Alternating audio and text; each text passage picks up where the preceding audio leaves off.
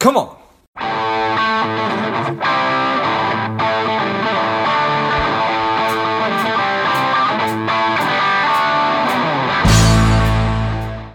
Angie, are you ready?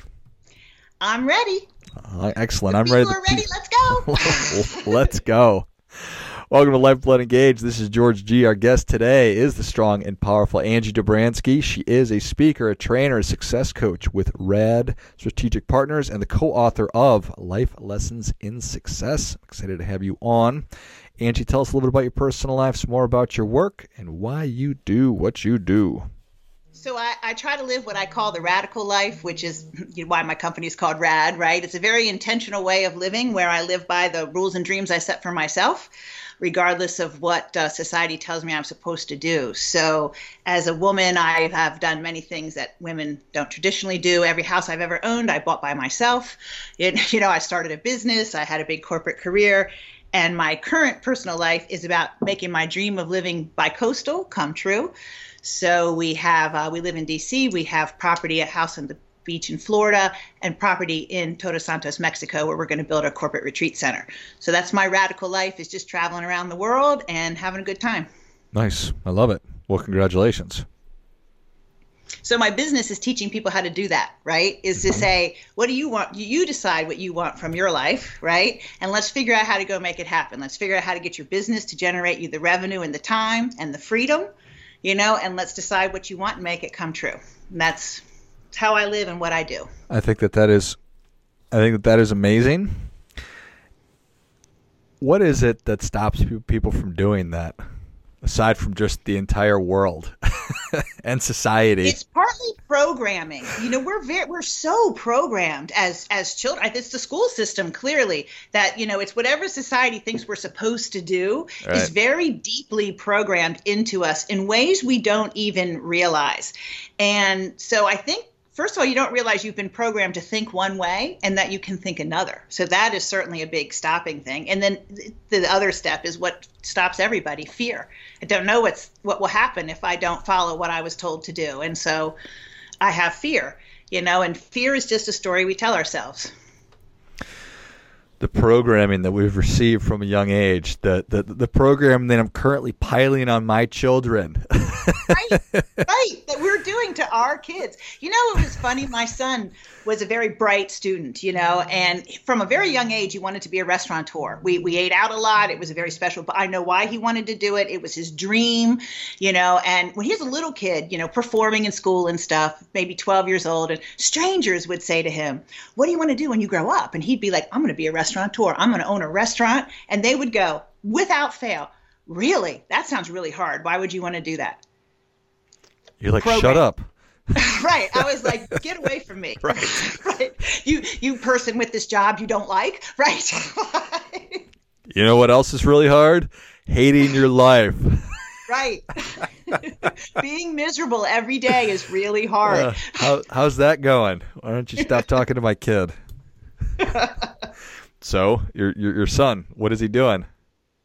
So he works in a restaurant. Okay, nice. Awesome. He's working for Kava Foods, which they might be in Arizona. They're in LA.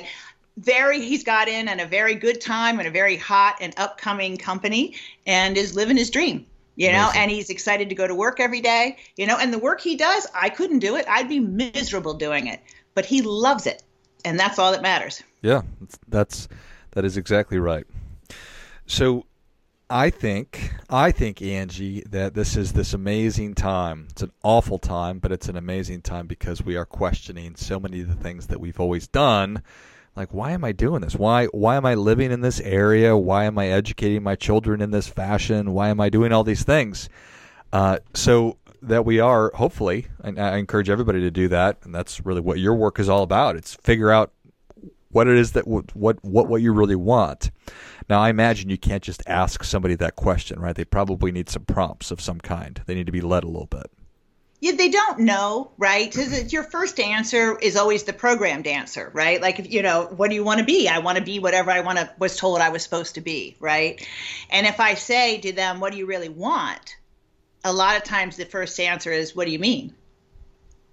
And it's like, well, what brings you? So they can't ever answer that question. Mm-hmm. The way I get them to answer the question is to say, well, what brings you joy in your life? What are the things you're really good at, right? Where are you in your flow? What's important to you? What are your values? And once I ask them all those questions, then we can pull that together to say, well, it sounds to me like what you really want is, an accumulation of all that stuff. They're like, yeah.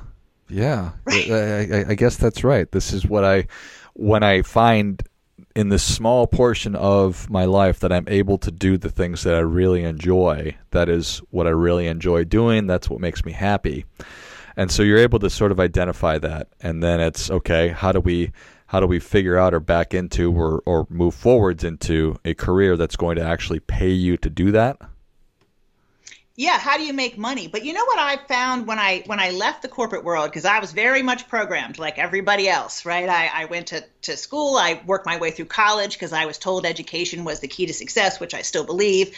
And then I went and worked in the corporate world for 20 years, doing exactly what I was programmed to do. Yeah. Right? That you stop for a moment and you're like, where do I go from here, right? And one of the things I think is new to the modern world is you don't have to at 18 or 20 or even 30 or 40 decide what you want to do for the rest of your life. Because the average person has 3 or 4 different careers, right? And I know as a woman, I've looked at my life as phases, right? There was the motherhood years. I was focused on being the best mother I could be. Now that my child is raised, I'm more focused on being the best person I can be, right? So it's okay to look at your life. What do you want right now, right? And then what I teach people to do is about every 5 years, reevaluate. Where are you? Where do you want to go? Because when you climb a mountain, you can't see everything until you get higher. So as you reach your goals may change because you have different sight. The pandemic, I think, gave everybody different sight. Yeah, 1,000%. Is it harder, more difficult, more important to do this for a woman than it is a man, or is it the same? Most of my clients are men, so I'm going to say it's the same. Men have different programming than women, and that is something that as a woman, it was hard for me to actually observe, realize, and know was true. Because I grew up believing that wasn't true, right? Men and women are the same. I'm a total feminist, right? Men and women are exactly the same, yeah. And we can do whatever we want. I had that deep belief. But I started working with a lot of clients, and I noticed that women have some issues that men don't have. And men have some issues that women don't have. Men are good at talking about themselves and bragging about themselves. Women are terrible at that. Now, as a generalization, sure. Right? Because you think about the way we're programmed, right? But women will take risks that men won't take. It's quite interesting. So it's important for everybody, right? Because if you're not happy, are you contributing the best that you can to the world at large? No.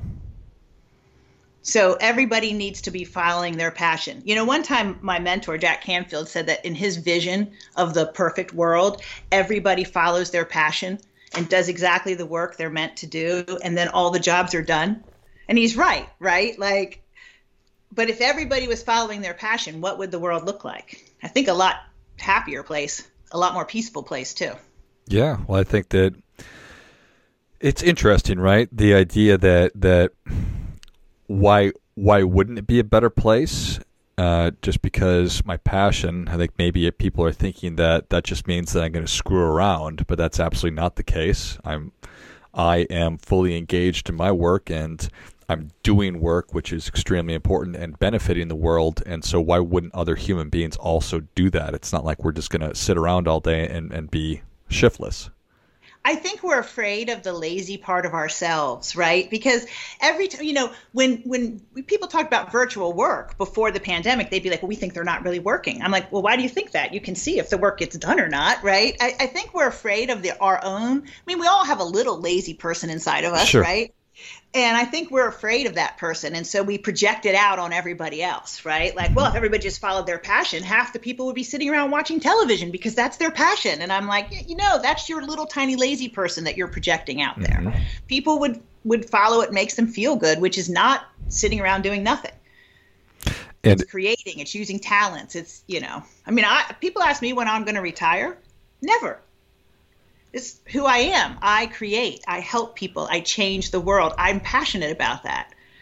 Is that just a programming question right there that we ask each other? It's like when I remember when I was like 35 or whatever, 30, people are like, oh, when are you going to get married? And then when I got married, it's like, oh, when are you guys going to have kids? And it's like, oh, when are you going to do this? And I wonder if it's like, people they just can't help themselves because it's just part of programming. They say stupid stuff like that. Well, they do. It's just the expectation. I tell you, I had to teach myself sometimes to keep my reaction in check when a client might throw out some really crazy idea, because usually it's brilliance, right? But it sounds so strange that your normal reaction is to kind of, react in horror. And it's like, no, I have to teach myself not to do that because I want them to keep talking, right? I don't want to stop there. My own programming gets in the way. You meet somebody who has a radically different lifestyle than yourself and you're just like, what? And then you notice they're happy. Like, we spend a lot of time in Todos Santos, Mexico, and there's a fair number of Americans down there just wandering around the peninsula, raising their kids in this totally alternative lifestyle. And I mean, I wonder what's going to happen to their kids. And I'm like, oh, I bet they'll grow up to be really cool people, right? Yeah. Like, right. But even I can't help myself but go, well, how are those kids getting educated? What are they learning? This is a weird lifestyle. And then I'm like, what are you doing? Those are probably going to be like the best people ever, right? It's classic in-group, out-group stuff, right? It's non-normative type. And that's got to be one of the tricks to doing the work that you're doing for people and helping people to get where they're trying to go, is just to be mindful of, I've just been triggered either by curiosity or I've noticed something that it's different, and then recognizing that. And you've got to be like, let me hold that together. And it's a funny position because, most of my clients own businesses, and part of what I do for them is keep an eye out for them, prevent them from making mistakes that I've seen other people make, right? That are going to cost them money. And sometimes when they have these thoughts, you're like, okay, is my need to warn them real, right? Because I know that I've seen this, or is it something in my head that says I'm so programmed to think if you do it this way, it'll be wrong, because they're not always, sometimes they're making terrible mistakes, but a lot of times they're just trying an alternative method that might be real brilliance. Yeah, makes sense. So in terms of fear, how does that stops us from doing everything? Stops us from getting started. It stops us from thinking these thoughts. People always tell me that I'm fearless. Like when people really know me, they're like, gosh, you're so fearless. And I say to them, you are so wrong. What I am is brave. Because we all have fear, because fear is just the stories we tell ourselves in the head. We have these past experiences and we project them onto future experiences. And that's what fear is. And we all have it because fear is a warning system for us. It's a normal part of our brain. If we didn't have any fear, we'd keep sticking our hand in the fire, right? So it's not about not being afraid. It is about being brave, which means you face the fear and you do it straight on. I'll never forget, years ago when some of those Americans journalists were beheaded in the Middle East, and they were interviewing the parents of one of these men who had been beheaded, and they talked about how he seemed so, maybe he wasn't afraid, he didn't even move, and what the father said was, my son was incredibly brave. Because without fear, there can be no bravery, right? And it just struck me because I'm like, that's how I've lived my life. Is like, I'm brave. I'm not fearless. I have the fear. I just move forward through it anyway. And that's really the secret. Because everything really fun is really scary right before you do it.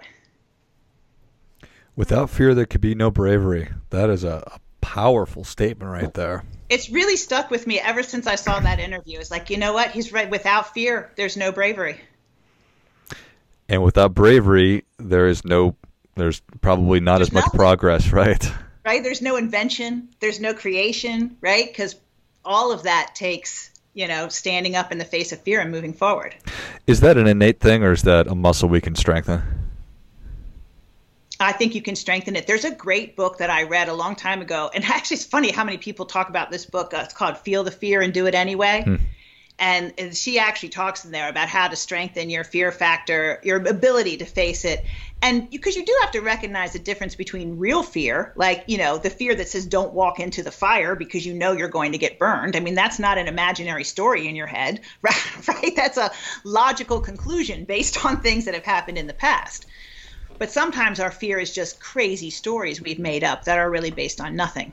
Mm-hmm. So let's walk through, if it's possible, just to go through sort of a scenario that maybe just one of the client interactions you've had without actually talking about one of your clients, or even that you wanted to be bicoastal, and what was stopping you from doing it, and what are you doing to get there?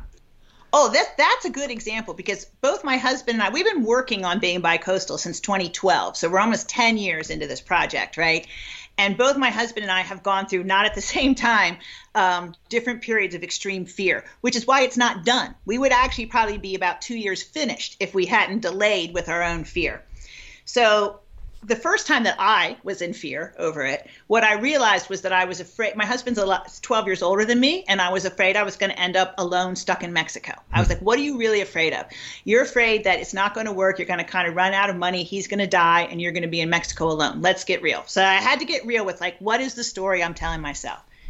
So then I thought, okay, so what's the worst that can happen? Let's say you liquidate your assets, you invest them all in cash in Mexico, the thing goes bust, right? What happens then? I go, okay, so the worst case, if that happened, is I got worthless property in Mexico, I have a house that I own outright in Florida, and I've got my husband's Social Security of $3,500 a month to live on at the beach.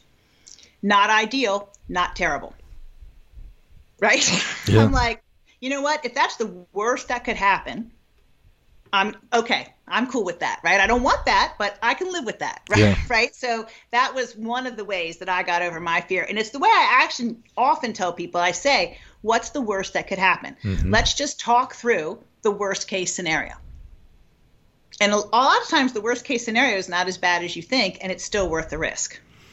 It's just something that we just are so afraid to look at. We also manifest fear in ways we don't know. Like my husband's fear, I know where he would tell you he never had any fear, but he has still has not done it, but he's made progress. He has an old car, a 74 Triumph TR7 and a whole bunch of old Macintosh audio gear, huge things that cannot go to Mexico, that need to be sold, right? This is not coming with. Right. There's no way to get it there. Do you understand? And he's like, okay, gonna sell them, right? That's been like for years, right? And I'm just like, you realize you're not selling them because it's your fear, right? That's how your fear is manifesting. Because as long as you don't sell that stuff, we can't go. Yeah. So don't be surprised if you wake up and you find all your stuff on Craigslist, honey. Right, gone. Goodbye. Because I was brave enough to do this for you. It's amazing. And all kidding aside, humans are such funny creatures, aren't we? We are. The human condition is fascinating, and yes, I really appreciate you sharing that story about you addressing and embracing your fears about Mexico and everything else. I think that's just a wonderful way to sort of describe what we all need to do in order to actually start moving in the direction of the things that we really want. So I love it. Well, Angie, the secret is that question: what is the worst that could happen? Mm-hmm. And then just confront that. And that, I think that is it's like, if that's the worst case, I'm willing to risk it. Yeah. It's an easier choice. I love it. At least it's a choice, right? Right. Yeah. Everything's a choice, whether you make it or not. Right. What's that Rush song? If you choose not to decide, you still have made a choice. That is. Yeah. Love it. Well, Angie, you've given us a lot, but the people are ready for your difference-making tip. What do you have for them? Okay, so here's the number one secret that will change your life. Ask for what you want from the people that will give it to you, no matter who they are. So I am terrible at asking for what I want. I've had to work on this for many, many years. Every time I do it, it scares the hell out of me. And then every time they respond positively, I'm just amazed at how well it works. So, I asked Jack Canfield to write the foreword for my book, a little author. He sold a few books in his day. And he was delighted to do it. And people have been like, how did you get him to write that? I'm like, I asked him. I asked two relatively very powerful people I know to endorse my book. They happily endorsed it. I was afraid to ask them. It took me days to send the email, right, that said, hey, how you doing? Haven't talked to you in a long time. I've got this book, and I'm wondering if you'd write me an endorsement. And in each time, it might take me 4 days to send the email, and it took them 10 minutes to respond with, yes, I'll do it for you. So if you really want what you want in life, ask for what you want from the people that can give it to you. And the most powerful people are the most giving people in the world, and they don't get asked for help enough because they're willing to help. You're willing to help. I'm willing to help. Well, I think that is great stuff. That definitely gets a come on. Ask for what you want from the people that can give it to you. That is beautifully and brilliantly summed up right there. What is the worst that can happen? There cannot be fear. Without fear, there can be no bravery. Powerful stuff today, Angie. I love it. Well, thank you. Well, thank you so much for coming out. Where can people learn more about you? How can people engage with you?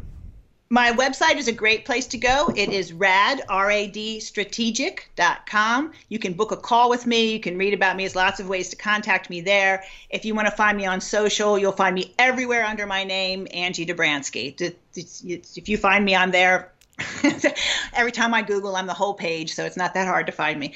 But truly, I am trying to change the world and help people, and anybody can book a 30-minute call with me on my website, and I'm not going to sell to you for 30 minutes. I'm going to see if I can help you, and if I can't, I'll send you in the direction of someone who can. I love it.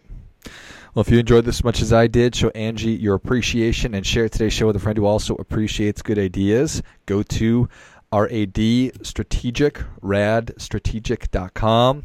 and find Angie Dobransky all over the interwebs. I'll list all the places in the notes of the show. Thanks again, Angie. Thank you. And until next time, keep fighting the good fight, as we are all in this together.